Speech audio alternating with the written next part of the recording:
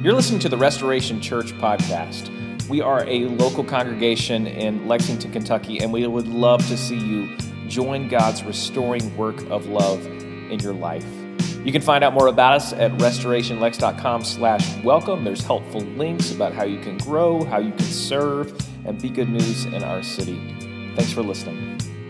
Of September 23rd, 2011, that little kid, that 12-year-old that desperately needs a haircut that read our scripture this morning, he was born on September 23rd, 2011. It was one of my obviously most memorable days, but what I was thinking about as I was looking at our passage of scripture this week was that moment, and if you're a parent, you probably know this, that moment where they're wheeling you out to the car, and you have the little baby in the car seat, and suddenly that moment hits you where, like, I had to actually take this thing home now. Like, it can't just stay here. I'm responsible for this child now. That terrifying moment when you realize, like, this is happening. Like, this is for real. So we put the kid in our little Ford Focus at the time. We drove away, and I'm just, like, staring out the window, sober-minded. I cannot believe they are allowing us to take this tiny baby home.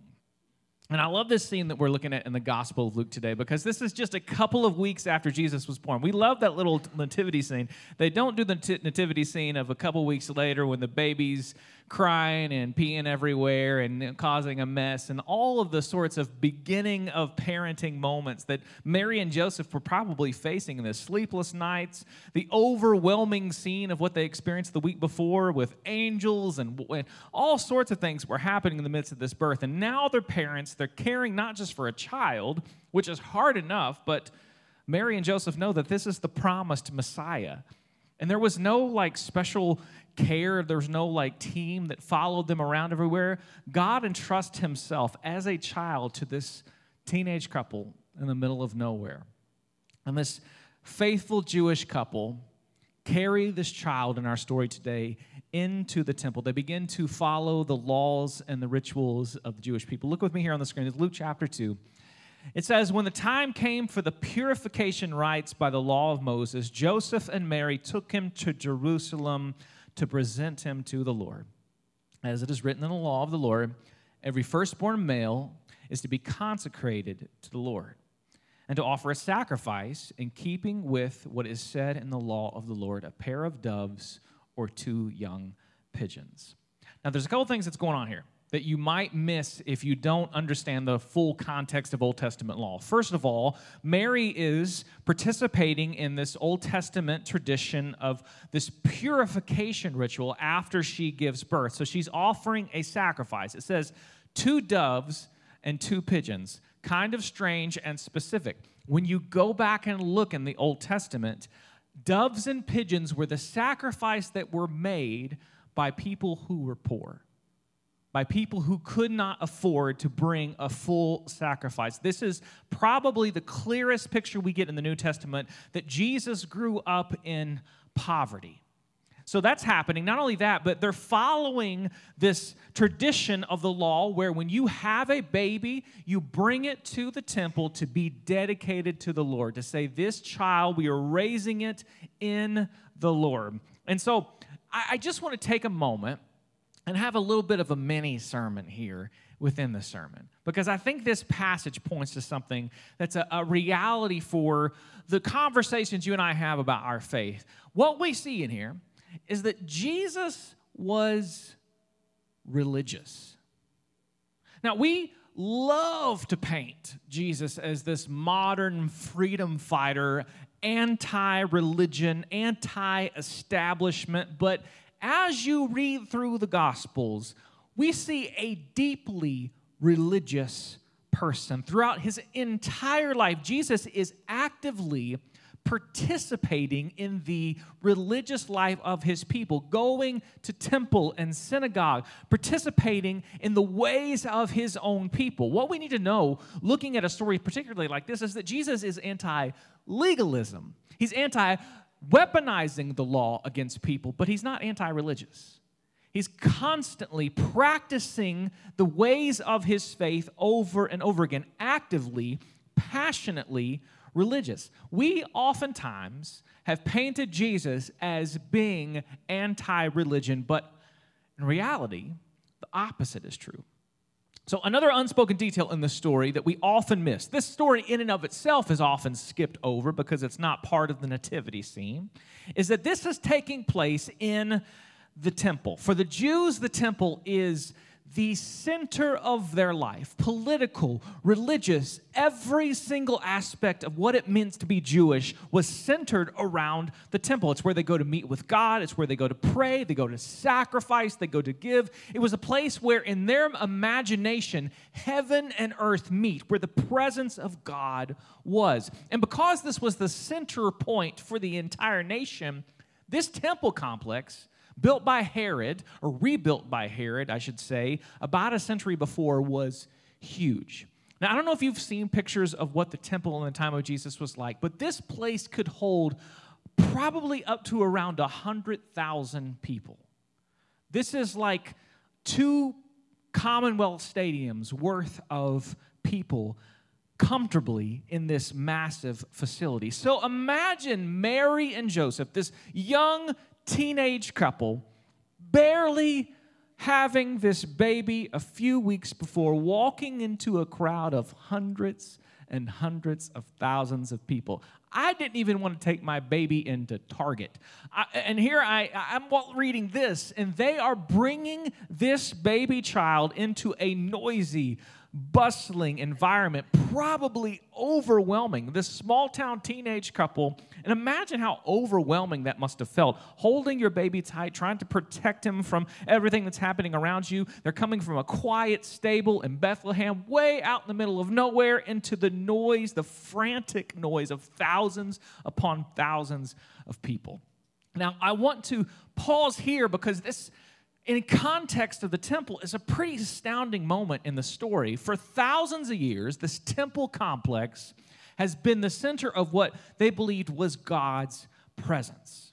So there's the scene in 2 Chronicles 7 where Solomon prays after he builds the temple that David promised would be built, and he prays and dedicates the temple, and the presence of God, it says, falls on the temple. There is fire coming down from heaven. There is a cloud of glory, Shekinah glory, covering the entirety of the place. I haven't had that happen yet at Restoration. Maybe one day. You never know. Fire probably is a hazard, but I'm down with the cloud of smoke, the glory cloud if we want to. That's the sort of imagination they had for what it looks like for God to show up, his presence to dwell within the temple. Here's what's so crazy about this. God in that moment was arriving in the temple, but there's no big pillar of fire, and there's no big cloud of glory. There's a baby on a hip, walking in the midst of a crowd of people who are coming to worship God, not realizing they're brushing shoulders with him, being held by his mother. You see, Luke 2 gives us this picture now of these people walking into this crowded area of worship for God, but not seeing God. Now, there's 2 people in this story, Luke tells us, that in the midst of this spectacle, in thousands upon thousands of people, somehow recognize that God is present. The first one we're introduced, his name is Simeon. Let's keep reading together here on the screen. It says, "Now there was a man in Jerusalem called Simeon who was righteous and devout. He was waiting for the consolation of Israel, and the Holy Spirit was on him. It had been revealed to him by the Holy Spirit that he would not die before he had seen the Lord's Messiah. Moved by the Spirit, he went into the temple courts. When the parents brought in the child Jesus to do for him what the custom of the law required, Simeon took him in his arms and praising God, saying, 'Sovereign Lord, as you have promised, you may now dismiss your servant in peace. For my eyes have seen your salvation, which you have prepared in the sight of all nations, a light for revelation to the Gentiles, and the glory of your people Israel.'" Thousands of people, and yet he notices this baby is different. We notice three things about Simeon here in the text. First, it says he's righteous and devout. In the Jewish imagination, the word for righteousness and justice are interchangeable. So it's not just talking about Simeon being a good man. Simeon loves his neighbor. Simeon cares for the people around him. The righteousness of Simeon is not just expressed in his vertical religious faith. It's in how he loves and cares for other people. Second, this strange phrase, he's waiting for the consolation of Israel. What does consolation mean? Not one that I hear a lot. It means to console. In other words, to comfort. He's waiting for God's comfort. For those who've lived under the thumb of this oppressive Roman Empire now for generations, he's waiting on the Messiah to come and free his people. He's longing for God to bring comfort. Finally, the Holy Spirit, it says, was upon him. And this Holy Spirit, in the same Spirit that filled the temple thousands of years before, prompts him, wherever he is in Jerusalem at this point, to go to the temple courts. Everything you've been waiting for is there. And so he listens. This righteous, loving man listens to the prompting of the Spirit and just goes in the midst of the crowd, knowing something there that he is longing for. Then a few verses down, there's another person we meet, this woman named Anna. Verse 36 says this, there was also a prophet, Anna, the daughter of Peniel, of the tribe of Asher. She was very old. She had lived with her husband 7 years after her marriage and then was a widow until she was 84. Now let's pause here. This is a woman called a prophet. Only 7 times in the Old Testament is a woman called a prophet. Luke is countercultural in the way he writes his gospel in lifting up not only the lowly, but lifting up women as voices, as preachers of the gospel over and over and over again. Women in this world had very little cultural power, and as a widow for that many decades, she would have been very far down the ladder of society. Women were second-class citizens in that time. And as a widow, she would have been even lower. But it says here that she's in the temple constantly praying and worshiping. And then in Herod's temple, what they had set up is this literally stratified version of how close you can get to God. There's the Holy of Holies. There's the part where the men can go. Then there's the part where the women can go. And then on the outside of that, there's the part where the Gentiles, the non-Jews, can go. The women could only go so far. You can see here on the screen this picture right there. That's as close as a woman as you could get to the Holy of Holies.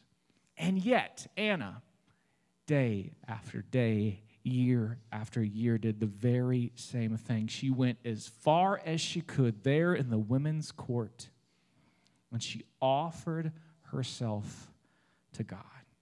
Luke continues describing this. He says she never left the temple but worshiped night and day, fasting and praying, coming up to them. And that very moment, she gave thanks to God and spoke about the child to all who were looking forward to the redemption of Jerusalem. Again, like Simeon, thousands of people, but the Holy Spirit says, that one.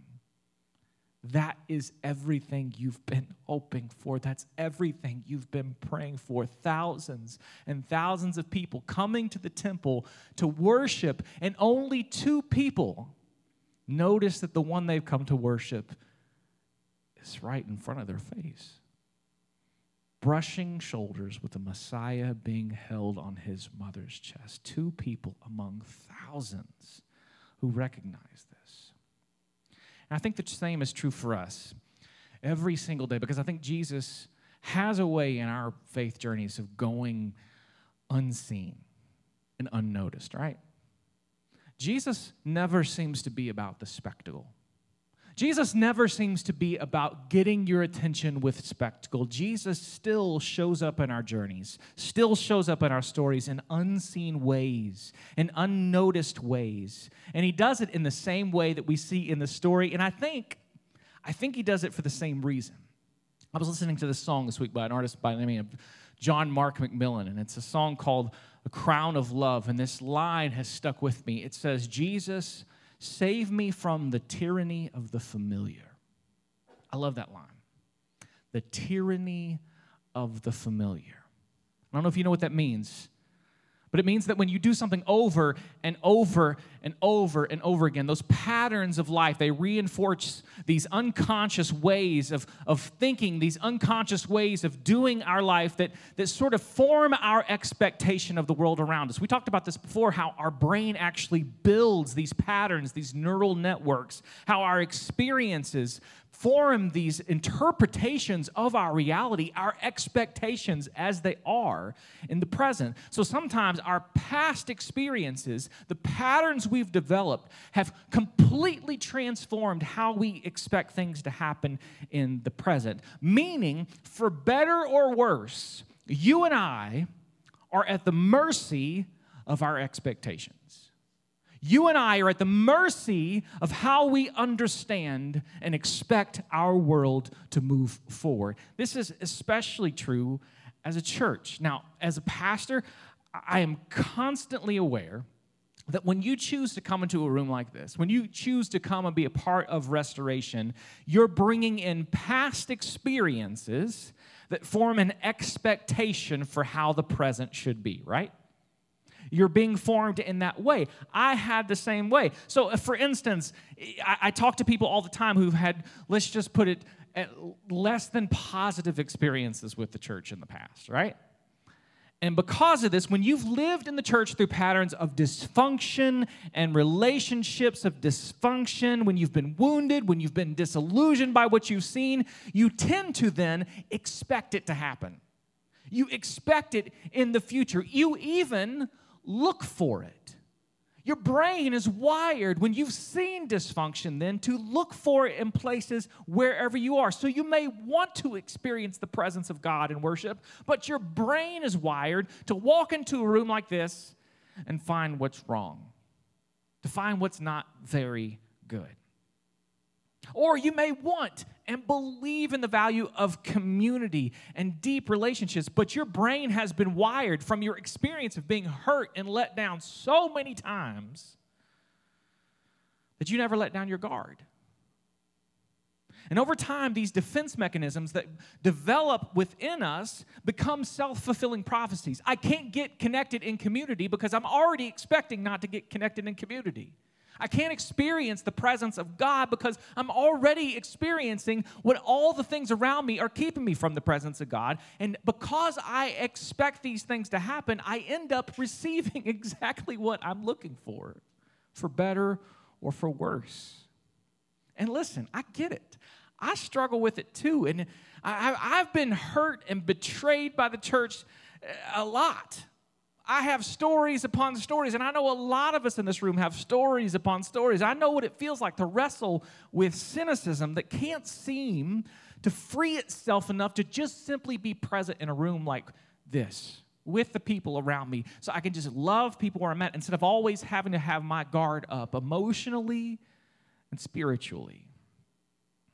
But I keep having to fight that. One way, a very tangible way, you probably don't even notice this every week. And I don't really talk about it. Every week, I sit on that front row for worship. And here's why.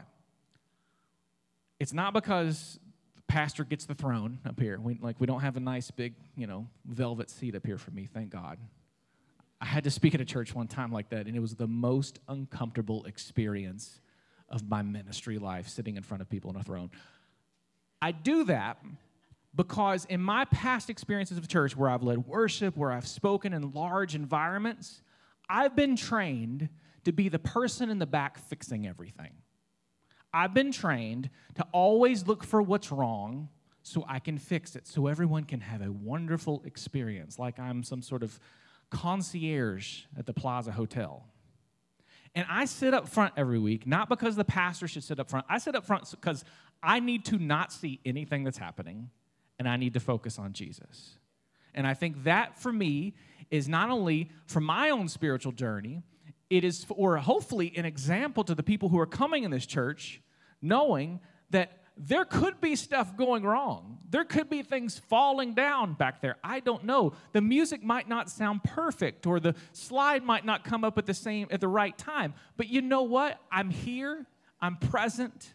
I'm with Jesus because I need to be. I need to show that need for Jesus just as much as anybody that walks in this room. And that's one way every week I'm trying to subvert my expectations in worship and be present to God. And that's what I find so moving about this passage today, is that Anna and Simeon both found Jesus because they found what they were looking for. They found what they went after. Because their hearts and their minds, their spirits were already looking for the one who was there, who was promised. God gave them exactly what they were looking for.